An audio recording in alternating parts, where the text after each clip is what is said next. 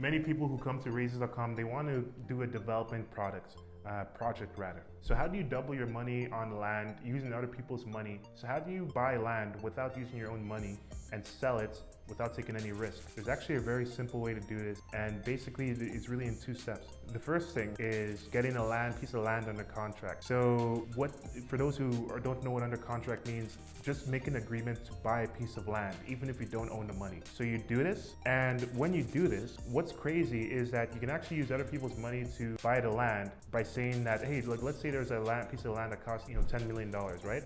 If you don't have access to that $10 million, you actually only need access to 25% of the $10 million, because a lender can probably lend you 75%. Maybe you can find it for not as high, maybe it's a bit lower than that. Usually, let's just say for simplicity, it's 75%.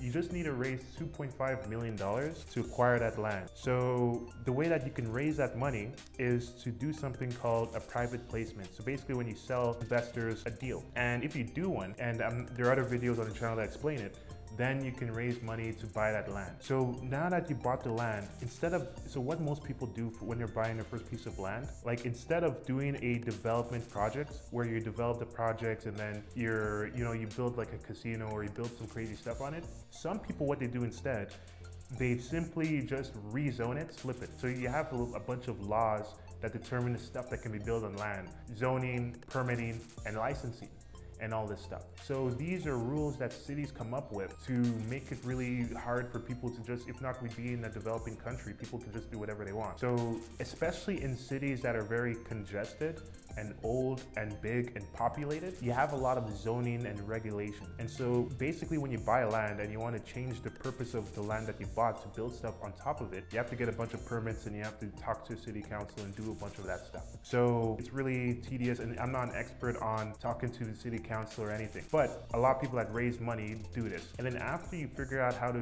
get the zoning and license that you want to build the type of asset that will make you more money, then what you do, some people just sell it to builders. So instead of taking the risk of building and developing on land, they just buy land, rezone it so that you're able to build more houses on it to rent out to people, and then sell it to somebody who wants to build it. That way, all you have to do is be a specialist at buying land and at sitting on board council meetings and paying like some money. I believe it's around like, it could be between 10 to 40,000, who knows. I've heard people pay 40,000 on a $4 million piece of land to take it to city council and stuff so that they can get the appropriate licensing and zoning that they need to build more houses and the appropriate type of houses. And then if they do that, what's crazy is the value of the land goes way up. So I've seen people like buy 75% or 175% rather increase of value just by sitting on a couple of meetings, waiting about 4 months to do this. So yeah, some people are really specialists at this. So instead of somebody taking on an overly ambitious first project of buying a land and then rezoning land and then building a bunch of buildings on it, what you can do instead, you can let somebody else take that risk,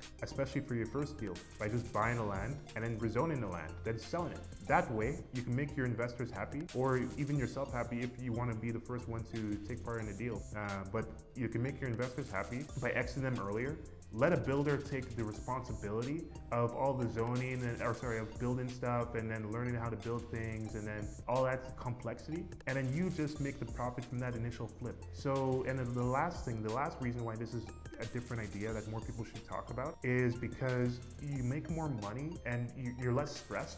When you make an agreement to buy a piece of land, that's called getting the land under contract. It can be under contract for like a year. So the amount of stress is way lower. Whereas if you get a real estate deal like a multifamily project under contract, you have to get under contract for only 30 days. That means that within 30 to 90 days or whatever, you have to get it funded. So that means that you have to front load all the capital raising so that you can close the house deal. Whereas for the land deal, you have more time to raise money and there's less competition because there's less expertise and specialty of people, it's less mass market, it's less competitive. And so if you keep this all into effect, you can win. And I guess the last thing is, if you look at places that are less congested, they may have less bureaucracy, meaning that it may be easier to zone it to build whatever you want on the land, meaning that it's probably cheaper, quicker, and simpler to rezone it so that you don't have to go on as many pieces of like city council meetings and there's less complexity. So it may be even easier then to develop and to make a land flip. So with this, if this is something that you'd like to do or you want to learn more and get our team to do it for you, make sure you head to Raises.com.